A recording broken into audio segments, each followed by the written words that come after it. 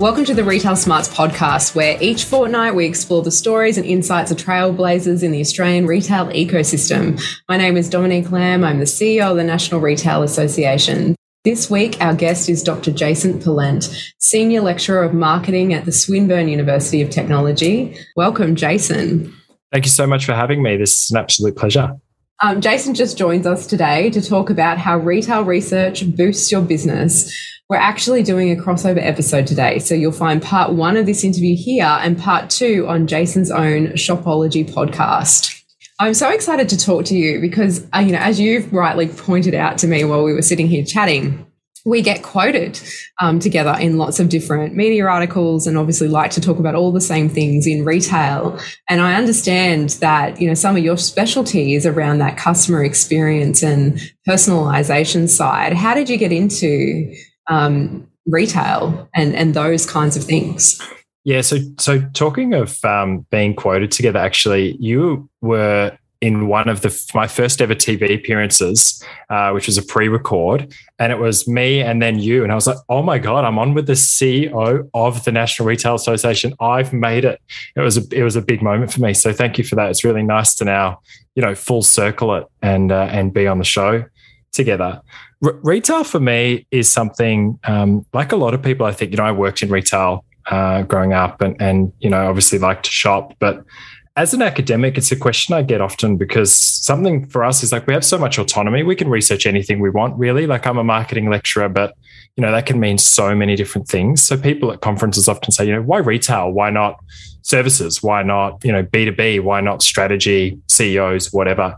And I think for me, like, coming from a psychology background, I've always been really interested in, what makes people tick, what drives our behavior, why we do what we do. And I think when you apply that to retail, it's just such a fascinating area for consumer psychology, consumer behavior.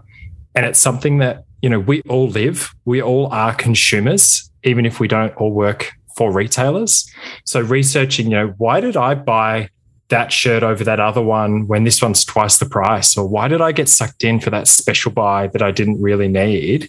I think is a fascinating space for research. So I'm glad I fell into it and I think I'm here to stay. It is an incredibly fascinating space, especially when you look at all the triggers that I think our retailers cleverly use to get you involved. And I always talk about how, when you go to Las Vegas, each of the casinos has their own scent. And in fact, they scent them because it's the best trigger for memory. And you're likely to stay in the casino for longer. That, triggers all of those, pleasant things in your memory. Tell me a bit about some of the retailers and some of the things that they do to kind of convince us to buy that shirt over that other shirt, amongst other things. Yeah, I love that. That's always a good one, talking about the smell. The one I also like to talk about is, is putting milk at the back end of your supermarket, because we know people run in and need milk, but it forces them to walk through and see things and sort of have those moments of discovery or delight. The other one I like to talk about is, putting the more expensive items up on the top left of a shelf. We think about, if you're in a bottle shop and you're off to get a new whiskey or a gin or something, putting those expensive ones up on the top left, because, in a lot of Western cultures, that's the way that we read. We read from the top left down to the bottom right. And that then frames your reference. If I look up and see a $300 30-year-old Scotch, then the $150 one that's, down the middle doesn't seem so bad. Whereas if I start with some of the cheapies, it seems quite expensive. So I think that those kind of psychological effects that we don't necessarily think of as consumers, but once we then talk about them, we're like, yes, that's so true. I see that, I know that one is what really gets me excited about retail and retail research, I guess. It is an incredibly fascinating space, not only from kind of the employer perspective and from the consumer perspective, and also obviously from the employee perspective, because now I think we see more of our retailers moving towards that, almost personalization of employment as well, because they want their shop assistants to look and feel very much like their brand, and they want them to reflect their values and all of those kinds of things. And we've seen that real rise in consumer activism as well. How big a part do you think that plays, in our consumers' choices for what we shop and buy? Yeah, I think it's really massive. It's actually a great point you brought up about employees, shop floor staff. I wrote a piece a while back for Inside Retail about how they're often overlooked in terms of the massive impact that they have on consumers. It can make such a big difference if you're in the mood or you need help when you walk into a store for someone just to greet you and offer that help or give you a recommendation versus, if you are in the mood to just get in and out, that can actually be a barrier. Somebody coming and trying to add assistance when you don't necessarily want it. And so that kind of thing where, those shop floor staff have such a big impact on the experience customers have, whether they're likely to be upsold or buy something different, walk out of there happy, that I think can often be, forgotten. Not forgotten, but I guess undervalued by a lot of some of the big brands and retailers, because it can be such a cost for those wages. But the research definitely supports that having good staff that are engaged, well-trained, and really love the brand and become brand advocates can have such a massive positive impact on customers and customer experience as well. So it's a really good point. It's so interesting that you say that because, we often talk to, retailers that are very upset about the fact that our retail workers don't stay and they don't, kind of create these succession plans through their businesses. And, this view that retail as a career is transient or it's short-lived and it's not somewhere that you go and kind of work and grow through a profession. But when you look at, I guess, experiences across the world, there is so much more value put on customer service employees or shop assistants or, shop floor staff, particularly in Europe or even in places like Japan. Whereas in Australia, I think COVID-19 has probably highlighted this, in such a terrible way. There is a certain level of flippancy when it comes to the retail worker. We see them have really high levels of customer abuse and there's lots of customer violence and things happening at the moment. And we've seen, the SDA, which is the union in our space, produced a report that says 85% of their members say that, retail workers are abused on a daily basis. And it is so sad when, as you say, having good customer service in a store can change the productivity of that store. Yeah, massively. And you're right, it is such a shame that shop floor staff have copped so much of the abuse and anger from customers. And I guess it's sort of also a concern of mine as we look to, the quote unquote vaccinated economy or some of those restrictions or the expectations that are being put on retailers to enforce laws that they're not used to, right? I even look at things like when there was purchasing limits on toilet paper or whatever it was. Look, retail staff in the whole are not trained to, fight customers to stop them from bulk buying toilet paper. It's not really a thing that a lot of staff signed up for when they went to work in retail. And now we're asking them to do a whole lot more for, not just their retailers, but for the safety of other shoppers and society. It's a really big ask. So some of my colleagues actually at Swinburne did some research, published this around the actual skills that retail shop floor staff require and the impact that can have. And one of the big things they found is it's actually some really high level skills, right? Like it's creative thinking, it's analysis, it's being able to, you're being like a psychologist and an analyst, looking at a customer, figuring out what they want, trying to help them, combined with attention to detail, the ability to actually, know what should be on the shelf, where like when you actually unpack what makes a good retail experience and what staff need to do to bring that, it's actually a really highly skilled requiring position. Right. And as you said, there's sometimes a bit of a flippancy and there's that challenge. We called it a while back in a report of the war for talent, right? It's like getting people in and then keeping them. It's actually a real challenge, but it does make for successful retailers. The retailers that do well tend to have staff who love working there and want to keep working there. And that is, I think, it couldn't be truer at this point in time. I mean, we know that there are skill shortages across the country, whether it be in hospitality or in retail, and certainly our retailers at the moment in the onset of Christmas are desperately looking for staff members, and they need to have all these skills, and the skill sets that they require are absolutely changing, especially with the onset of online.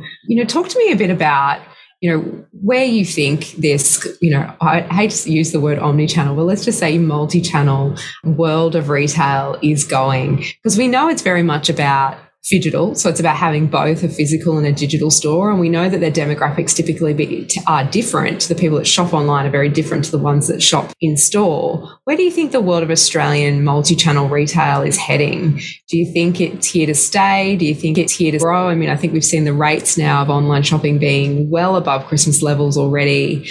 I think it's now sitting at about 16.9%. If you look at the ABS, it was 9.5% before COVID-19 started. How large do you think this will go? Yeah, I think it's a really fascinating space. And you mentioned, what term to call it. We could play a bit of like corporate bingo here with all the buzz terms, multi-channel, omni-channel, liquid, hybrid. There's so many different terms. Let's just say I actually just really do like multi-channel in terms of it seems to be the most factual, representation of what we're talking about, which is the using multiple channels to engage with customers also using multiple channels to research, purchase, across the whole path to purchase. So whatever term we call it, I think, as you said, like it definitely is going to continue growing. There's a couple of reasons for that. One is, as we saw, COVID has forced it to grow. It's forced retailers to pick up their game. It's also forced a lot of customers to go online or use online subscription services or online deliveries more so, or even for the first time ever. I think why that matters is there's actually been quite a bit of research into this idea called channel migration, right? And so what it sort of tracks is how customers change their channel preferences over time, right? So how does a customer who was predominantly purchasing something in a physical store move to another channel, right? Because we know that we as humans and shoppers are the same, are quite habitual. We get used to doing something in the same way and we like doing it that way again. It's the easiest, we're the best at it. So it's really an interesting sort of phenomenon that we do observe, that over time, customers change the channels that they use. And what we've discovered is that they do that through sort of stages, right? We call it trial, post-trial. So the challenge often for retailers, if we want people to move channels, is to actually just get them to try, right? It's like, look, we've got this different service. We think it will be a better experience, or we think, you'll spend more if you do it. So trial it out. That's really the challenge. Once people trial it, if they have a good experience, then they can continue doing it, right? And so to bring a long answer back to the question, what COVID has done is it's forced consumers to trial new ways of shopping that they might not have before, or they might have been averse to, or they might have taken some time to, right? Personal experience of this is we started ordering online toilet paper from Who Gives a Crap, right? Because it was so painful to have to go and try and find it when there was empty shelves, or look like that person who's panic buying and get judged by everybody as you're walking out of the store. And you're like, no, I just have a family, we just need it. So we started buying it online, and we'll never go back, right? And I never would have thought I would buy subscription toilet paper online, right? Like, why would you do that? But we did it. It was a great experience. We're just going to do it forever. So that's the idea of, I think that's what COVID has done, is it's forced consumers to trial new ways of shopping. It's also forced some retailers to try new ways of offering their service to customers. You combine those two things together, and we're definitely not going to go back to the same retail industry that we had before. Don't you think, though, that during that period, consumers became more forgiving about things like logistics delays, delays in stock, absence of stock, all of those kinds of things? And I guess their tolerance for that friction point increased. Don't you think, though, it will decrease over time, so that, if it's just easier to go back to the store to purchase the toilet paper because it's there now, will they continue with their change of habit?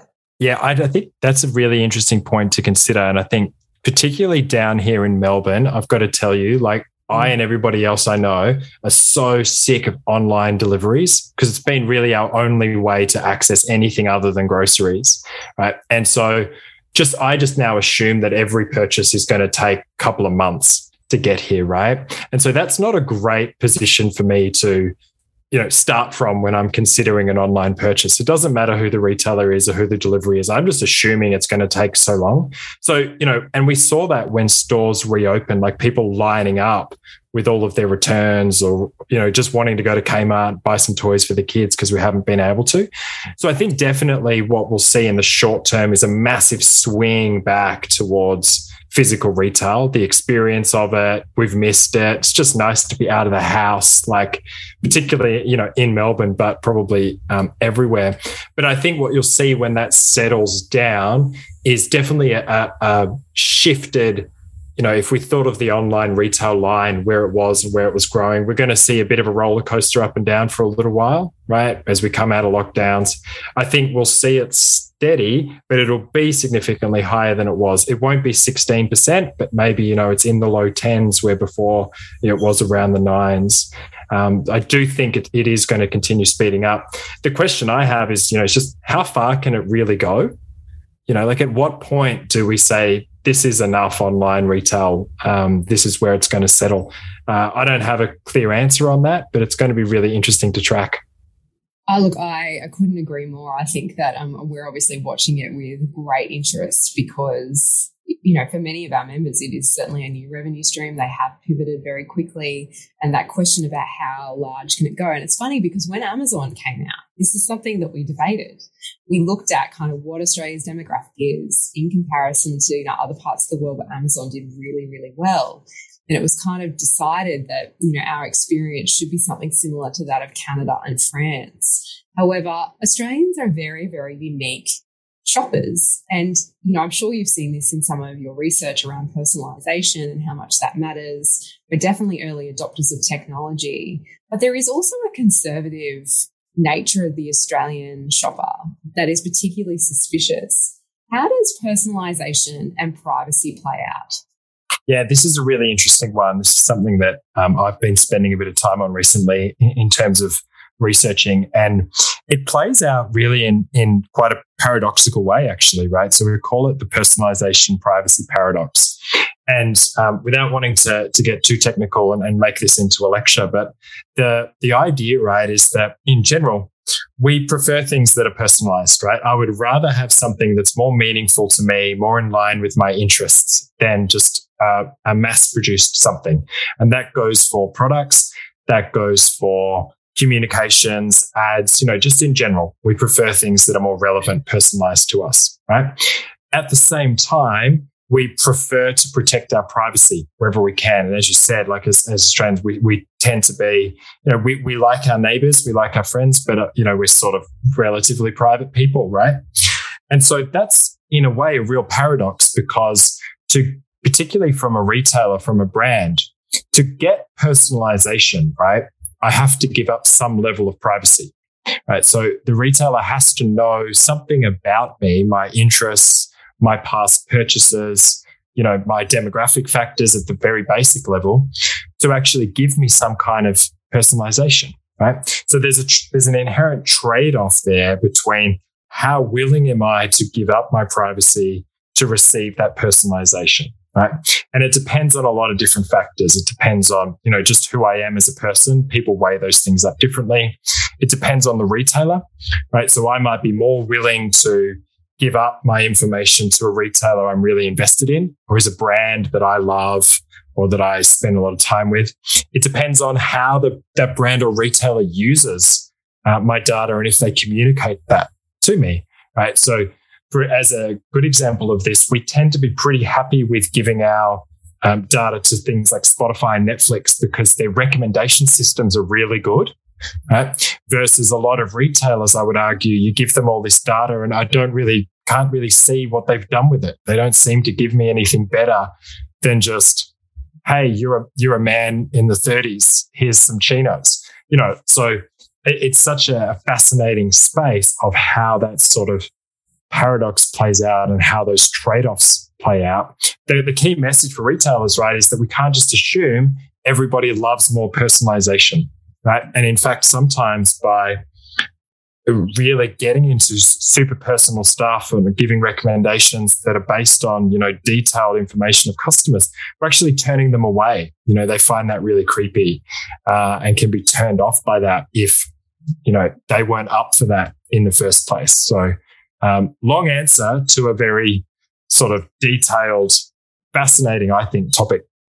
Oh, incredibly fascinating. And I know even, from my own experiences as a consumer, there are certain people or certain brands that I'm, quite happy for them to know everything about me.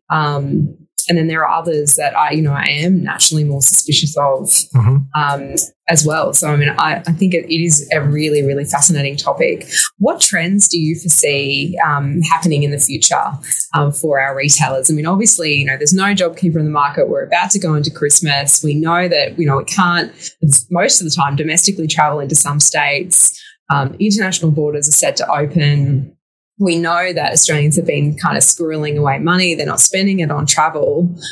What do you think early next year is going to look like for our retailers? Because, for us, Christmas is a tough time. Like, if you don't do well at Christmas, we see lots of national closures. Do you think that that's what we can anticipate this Christmas? Yeah, I think the challenge that we've had with Christmas, and I think this is something that I've seen from a lot of your advocacy work and the messages you've been putting out, is that like every week and every day really matters, right? And so if we think about my context here in Melbourne, like we're in November already and like stores have just opened, right? And so I went and walked around Chadstone because that's where I live. And like I was surprised actually at how many retailers like didn't clearly have sort of they weren't sort of Christmas, like the Christmas stuff wasn't there. Right. And there's a few reasons for that, obviously, right? There's been massive supply chain issues, right? And they haven't been open for, a few days. Like I was saying to them, she's like, why doesn't, so-and-so have the Christmas stockings out yet? I'm like, they've been open for like 2 days. They're probably just figuring out how to turn the lights back on. It's been such a massive challenge. And I think why that actually really matters even more so now is we've seen over the last few years, if we look at the retail trade data, the Christmas period actually moving earlier and earlier in the year, right? So where, Australians are getting caught up, and retailers as well, in some of the, the big American online sales, your Black Fridays. We've had Click Frenzy for a while. I think that's sort of really pushing forward, but they're all like in that October, November sort of space, right? And so for a retailer, particularly in the physical space, like if you're not already pushing things, you might miss that opportunity where consumers have bought their presents or whatever it might be online at those big sales in advance. That's a big concern I have for Christmas. It's a very real concern, because we know that, even if you look at Click Frenzy's figures, I think at one point they had something like 170% increase on that particular day, and it is going from strength to strength. And we're seeing Singles Day arrive now, and definitely Black Friday is huge. Even for us, one of our board members has said, that board meeting falls on Black Friday, I will be going into store to help my staff because that's how busy we are. It is now an expectation that those big sales will arrive before Christmas. And it really is changing the nature of that Christmas sales period. And of course, lockdowns are, absolutely played mayhem, when it comes to that earlier and earlier push towards Christmas. And as you say, for many retailers, they're still trying to get stock out that they've had stuck in storage for months at a time because of how long they've been in lockdown, unfortunately, for 2021. So I think it will be really, really telling as to where we're headed once we get through this kind of festive season. It's been wonderful talking to you today, Jason, and I feel like I could talk to you for hours, but my time is up with you. And of course, we'll move into part 2. So if anyone has, obviously enjoyed listening to us chat today, there is certainly more to come on Shopology. So I would direct you all to head that way and certainly listen to Jason's podcast. But thank you so much for listening to us. And just a reminder to all our listeners to like and rate and review this podcast. We don't pay for any advertising, and so we rely on your word of mouth. That's it for this fortnight. So we'll see you again soon.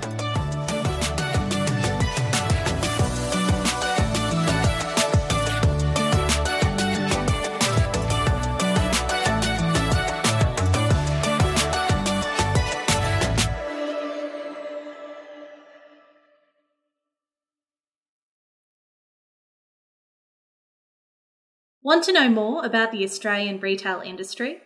Visit nra.net.au for more insights just like these.